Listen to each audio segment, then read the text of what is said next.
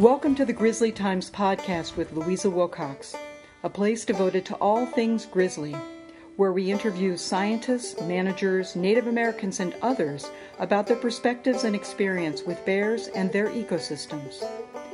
This comes at a critical time in a complex debate about grizzly bears, with a recent restoration of endangered species safeguards for the Yellowstone bear, but a new proposal to strip protections for Glacier's grizzlies, and when warming temperatures and development are transforming the bear's world. We hope that you find the information and views offered here useful as you shape your own conclusions. This is Louisa Wilcox with Grizzly Times, and I'm delighted to be here in Seeley Lake, Montana, with Manon Dene. Is that right? Yes.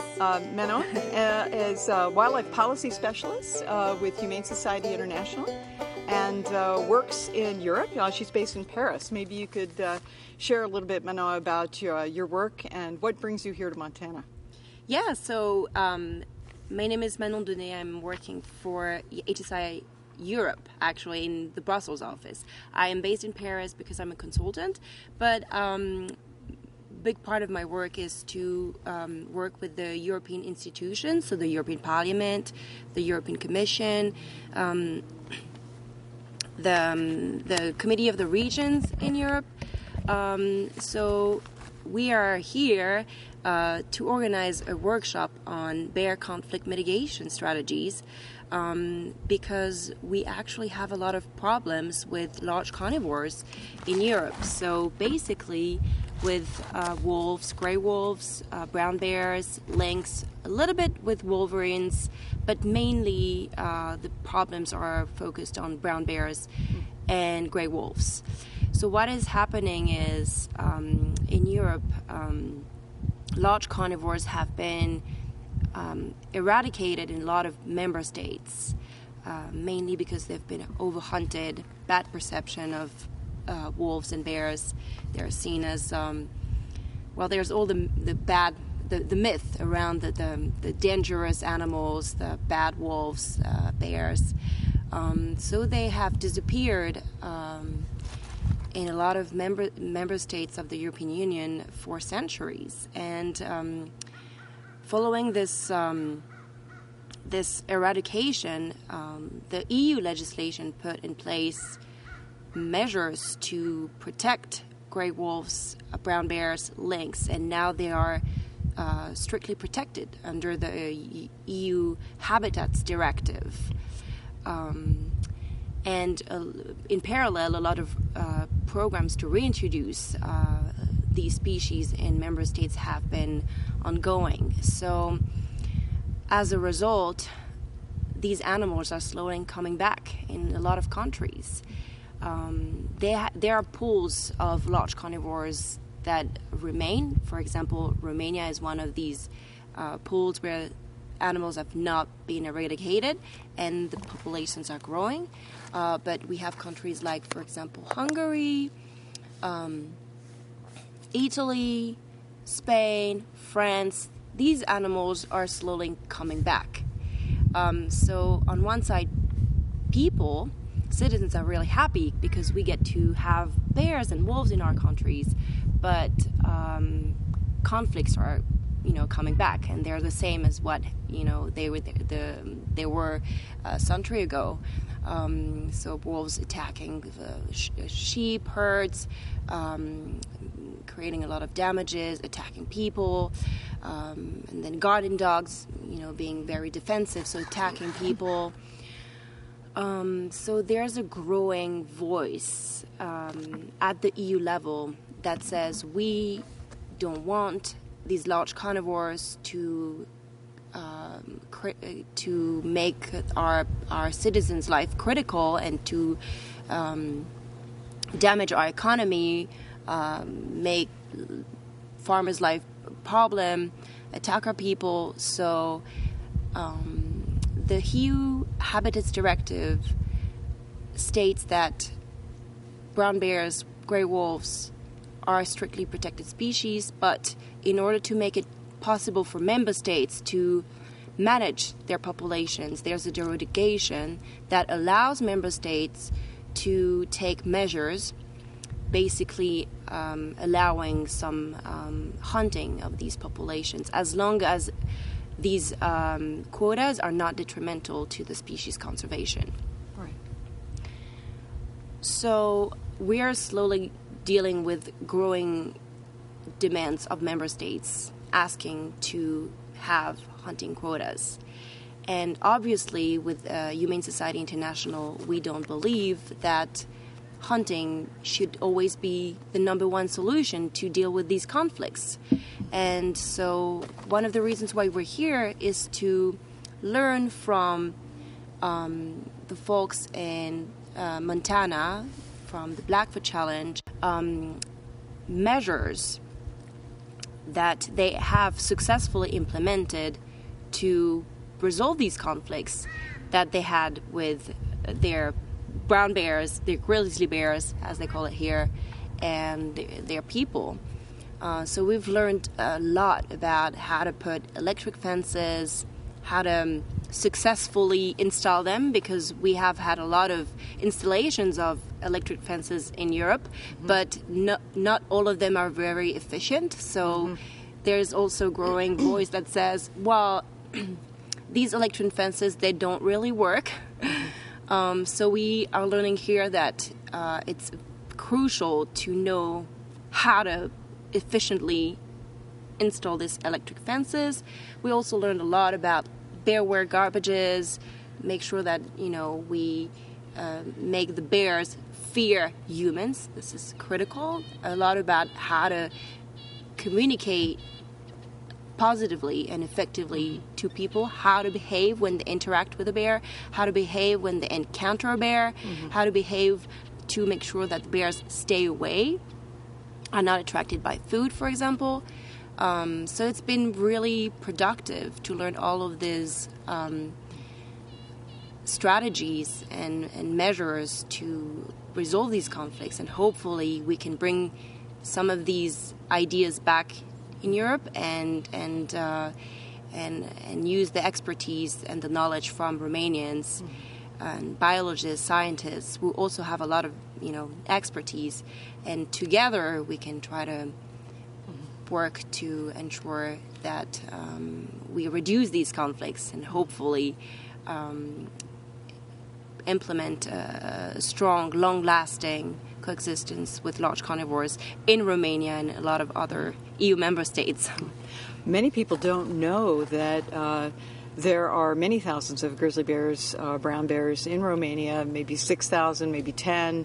The numbers are very uncertain, but certainly compared to what we have here in the Northern Rockies in the U.S., maybe a couple thousand maximum. We've got many more brown bears, same species, in Romania. And yet in 2016, the trophy hunt that had been long-standing was stopped, which is really interesting. Maybe you can talk about how that happened and what are the implications in terms of coexistence with bears. So, yes, Romania is one of the is actually the member states where there's more brown bears. It is estimated that there is about 7,000 bears in Romania, but estimations vary, and there is not one official estimation, so numbers are still like a big question mark. In 2016, the Romanian government decided to ban trophy hunting. It is known that it has been a result of pressure from the public opinion and from environmental NGOs who wanted to stop the trophy hunting because there's such a bad publicity around trophy hunting. Obviously, there's the question of the economic benefits of trophy hunting. In Romania, you can sell a bear trophy around between $8,000 and $10,000, and Romania is a rather poor country with citizens that have very low income. So obviously this represents a lot of money, and there is intense pressure from the hunting industry to resume trophy hunting since this ban was adopted in 2016. One of the problems that was created following the issuance of this decision to ban trophy hunting is that there has been a little increase of conflicts between humans and bears. So it means mostly attacks on humans by bears. Obviously, the media is a key actor in this situation, because what's interesting is that whenever there is an attack occurring on a human, it seems like the media always says the bear has been the problem, but we don't know how these accidents happened. What happened? Why did the bear attack this human? And when you go a little bit deeper in the problems, you realize that often, if not always, humans are responsible for these attacks because they had the bad behavior. They put food and attracted the bear, and then they sort of defended themselves in an aggressive way that made the bear attack them. So the media and the local authorities often communicate about the bad situation that bears create. And they also say that since the ban of the trophy hunting occurred, there has been a rise of conflicts. Mm-hmm. So they're basically saying because trophy hunting was banned, more accidents happened. So there's too many bears in Romania. We have to decrease the population, so we need to resume trophy hunting. So what we're saying is that it's a way more complex problem than just that is not going to be resolved by just hunting. Obviously, there's a problem of lack of education. Citizens are not used to living with bears, or are not used to behaving the correct way to ensure that both humans and bears are protected. They are showing all the bad behaviors that are going to, has a consequence, create problems with bears. There's also a problem of bad perception, also created by the fact that compensations are not really part of the picture. The Romanian government doesn't compensate people when they have been attacked. There's no official report that can keep a record of all the accidents, how the accidents happened. Mm-hmm. So there's a lot of question mark, and the Romanian citizens feel alone in dealing with these conflicts. Mm. And we realize that a lot of Romanians, they don't want to have the bears killed. They don't want to hunt the bears. They like that there are bears around. Mm-hmm. They just don't want to have a dangerous environment. Mm-hmm. And they would like to have the support of their government and their local authorities. And obviously the local authorities, they want to help, but they don't have necessarily the means mm-hmm. to do so. Mm-hmm. So how do we bring support to these communities who live with the bears? How do we help them getting the right tools, the guidelines, the knowledge, so that they can effectively coexist with bears, feeling secure and safe, and at the same time being proud of living in bear areas? So Manoa, what do you think? I mean, we've had 5 days of discussion and field trips. We've looked at ranching operations and garbage management systems here, and obviously there are parallels in Romania and elsewhere in Europe. What do you think some of the next steps are following this workshop? I mean, there have been 11 Romanians here, and lots of energy and interest and different perspectives of government and NGOs, non-governmental organizations. What do you think may come out of this workshop? This workshop has definitely been an inspiration to a lot of us, and even for me, because I work from Brussels, and I often go to Romania and try to understand the problems and try to figure out where could we start, because it's such an overwhelming problem. So really going to the Blackfoot Challenge and the Swan Valley Conservation and learning from them has been so important to start the process in Romania. The way I see it, and obviously it has to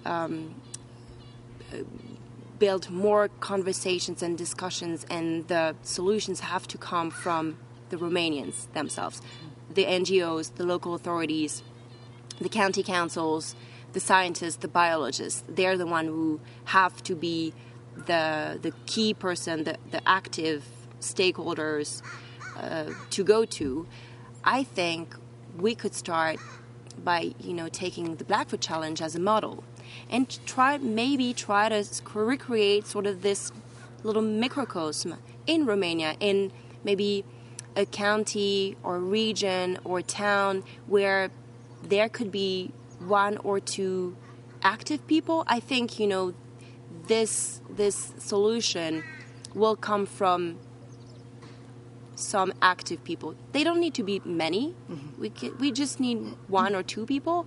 But if these people are like the active people that can like change the situation, go door to door, talk to all the neighbors, talk to the farmers, say, here's what we can do. No, we have to start talking about creating guidelines on what to do, what not to do when you encounter a bear, what to do to keep the bears away.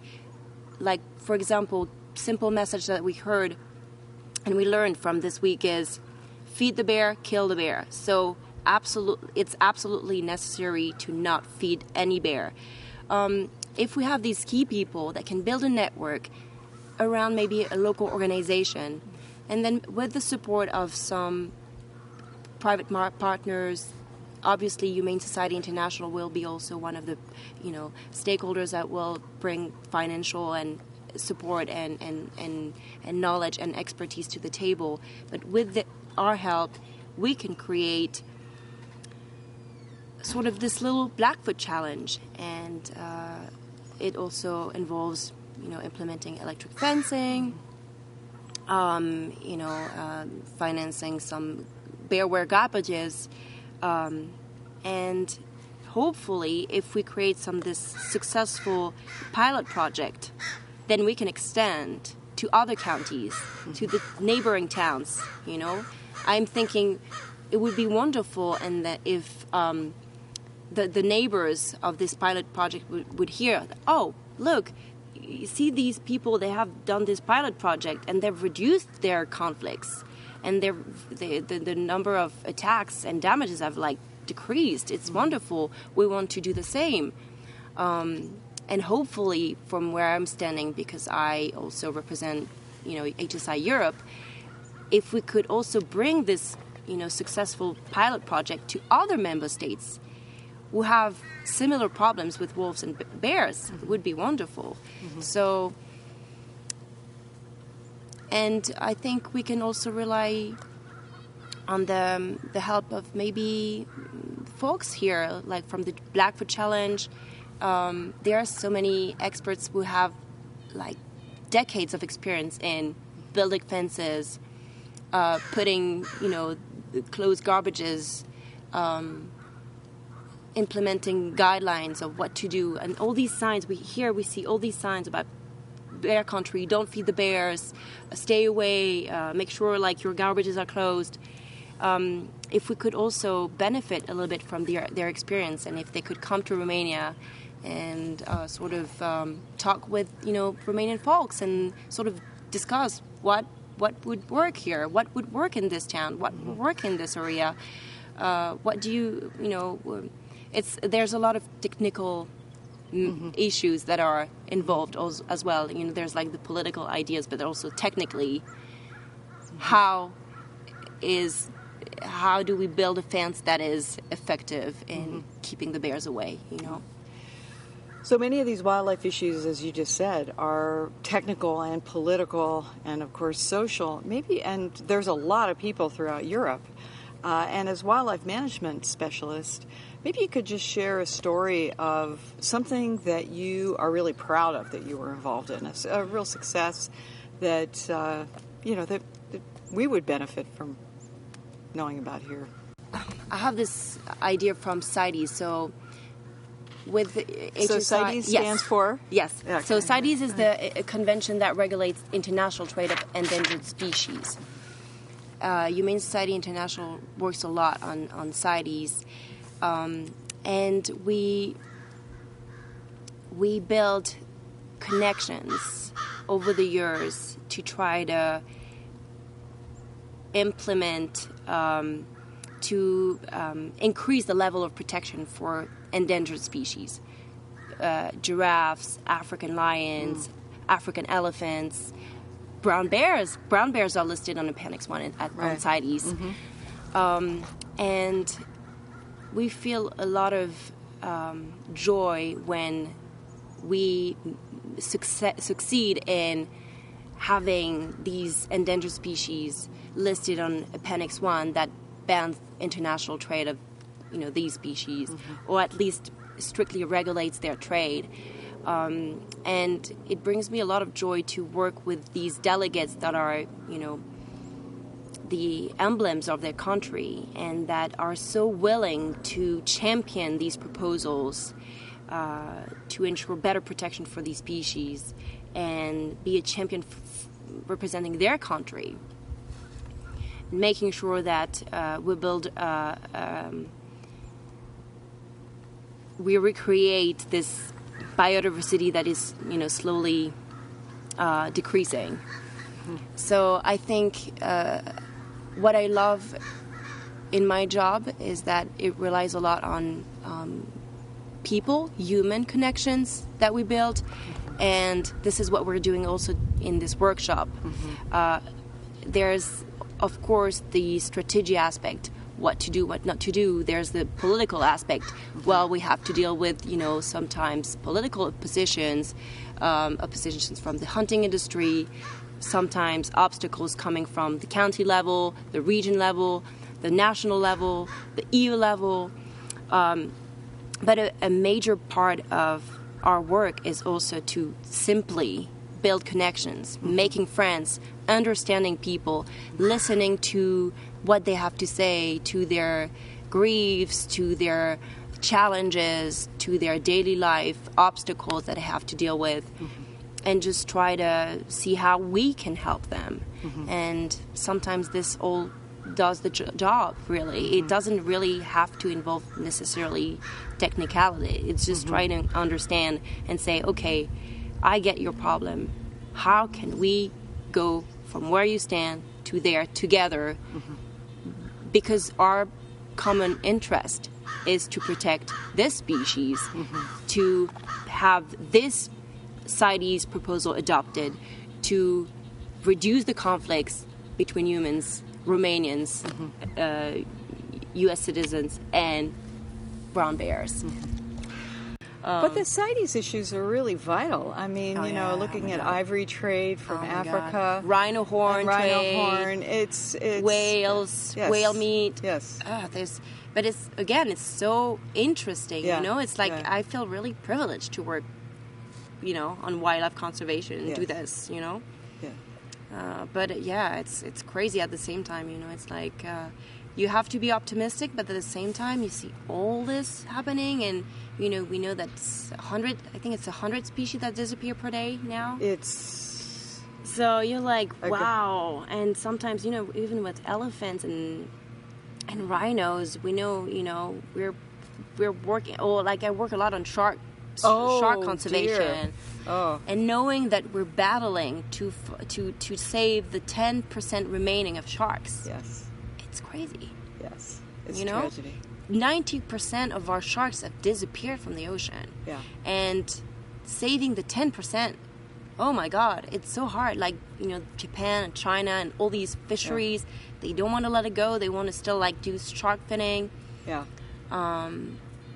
And yeah, it's tough. It's tough, and you see, I mean, there's definitely passionate people who want to defend them, but we're up against such big industries, Right. you know, Yes. like multi-billion industries, Yes. like trophy hunters. But even the trophy hunters, they're so little compared to the agriculture, Yeah.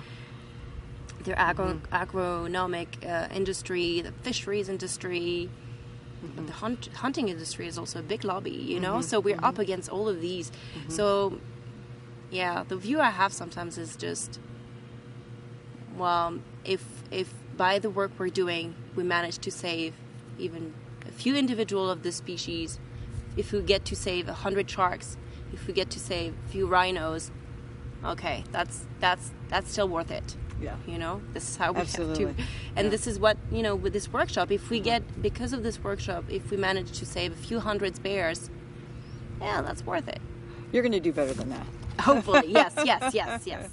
Now, that's one thing that I really appreciated in the last several days of this conversation is the pride that people have in Europe that they still are these thousands of brown bears in, you know, fairly remote country, but also that's been lived in for thousands and thousands of years. So it seems that the pride of place really is driving, you know, the conversation to solutions. It's true, and it's interesting because we tend to focus on bears are creating conflicts, and we tend to focus on the negative side of, like, you know, what bears bring to the table, but we often forget about all the great things that they could bring to us, and, you know, we could also look at what they bring to the table in terms of positive. Like, they are, of course, they are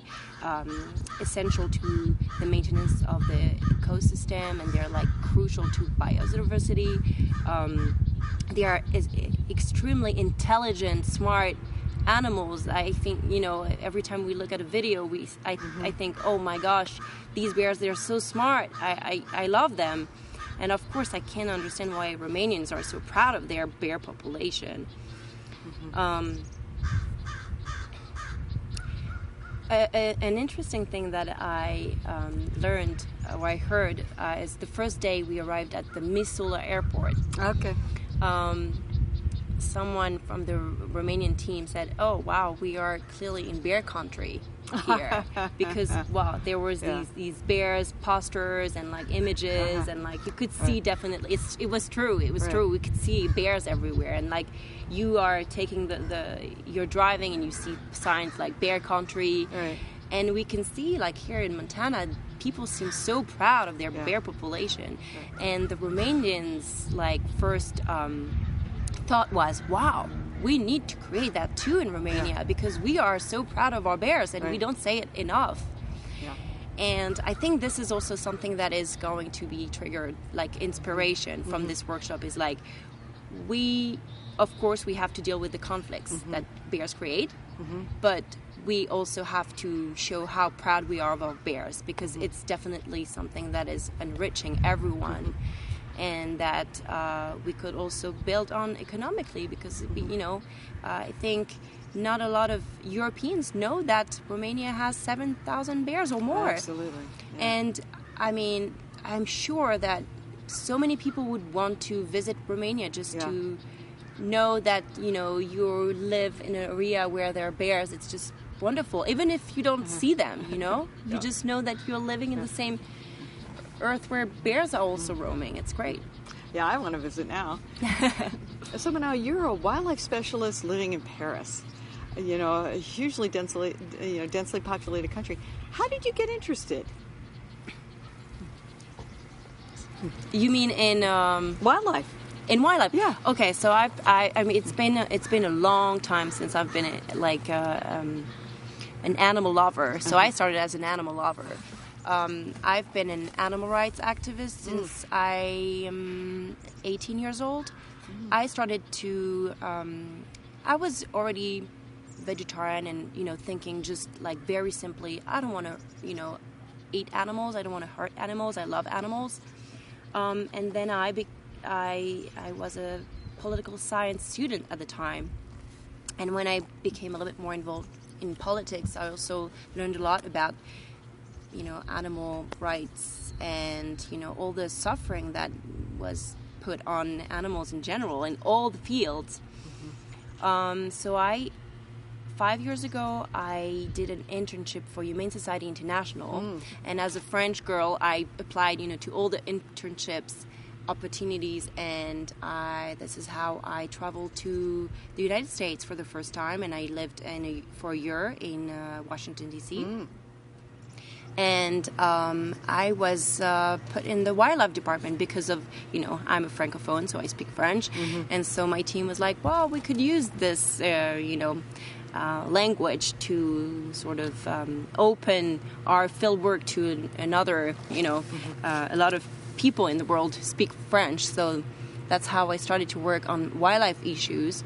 And CITES, the International Convention that regulates the trade of animals and plants that are endangered. And this is how I started to work on wildlife. So really, I really love all animals, but I found myself working on wildlife issues. And it's such interesting field work because what's, I think, interesting in wildlife is that there are so many conventions already happening, which you can't see with farm animals or like lab animals or companion animals. Wildlife, it's such a diversity, and it's really a cross between the welfare, I would say, issues and the conservation issues. So my background is really political science, and I think it's so interesting because I get to work with scientists and biologists, and they have such strong knowledge of species conservation and animals in general. And it's it's definitely fascinating. It's a lot of work. It's a lot of headache. It's a lot of traveling. Yeah. But I don't count my hours. I don't really. I think it's, and this entire week I've been thinking, oh my gosh, what can we? What are the strategies that we can find and try to implement in Romania? I feel like I'm thinking about this all the time. Hopefully we'll get to good pilot project ideas, but I feel like we will. Yeah, it's a very optimistic, and you bring such enthusiasm and passion to this issue. And thank you so much, Manon. And please come back again and mix it up with bears some more with us. Okay, thank you. Thank you so much, Louisa. It was a great talk. Oh yeah, great.